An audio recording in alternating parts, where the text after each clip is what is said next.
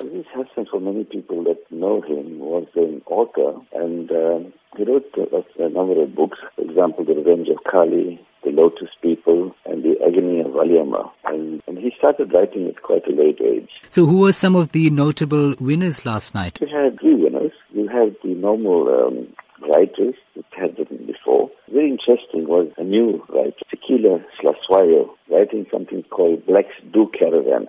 Yeah, the normal story is that Caravan is mainly for the white population, but yeah, she actually went to 60 different sites and she wrote a wonderful book called Blacks Do Caravan. So it was a lovely discussion on caravanning around South Africa and what a wonderful country we have. And went to all the different provinces and had all the sites in this country. It was fantastic. So she was one of the winners.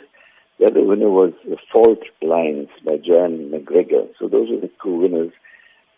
Usually we have one winner, but one couldn't choose between the two, so the judges actually chose both these books and both the authors. And the last one was a new author, debut author, Kanita Hunter. She wrote a diary of a Guji girl.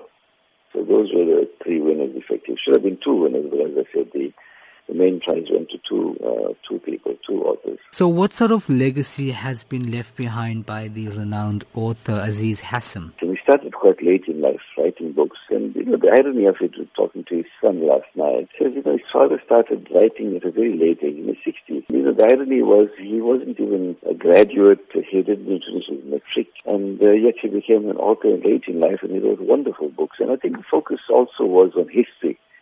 The history, how important history is, and the trials and tribulations of the community.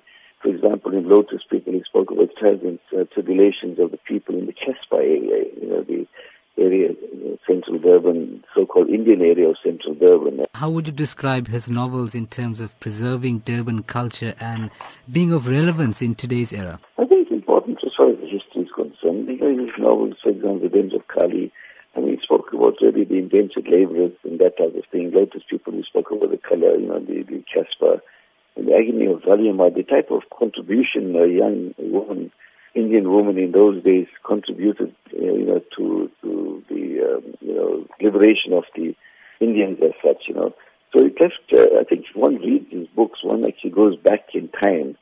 And I think for the youth of today, who really don't understand and know that the type of history we've been through, the type of challenges that the community faced in those old days, the Indian communities,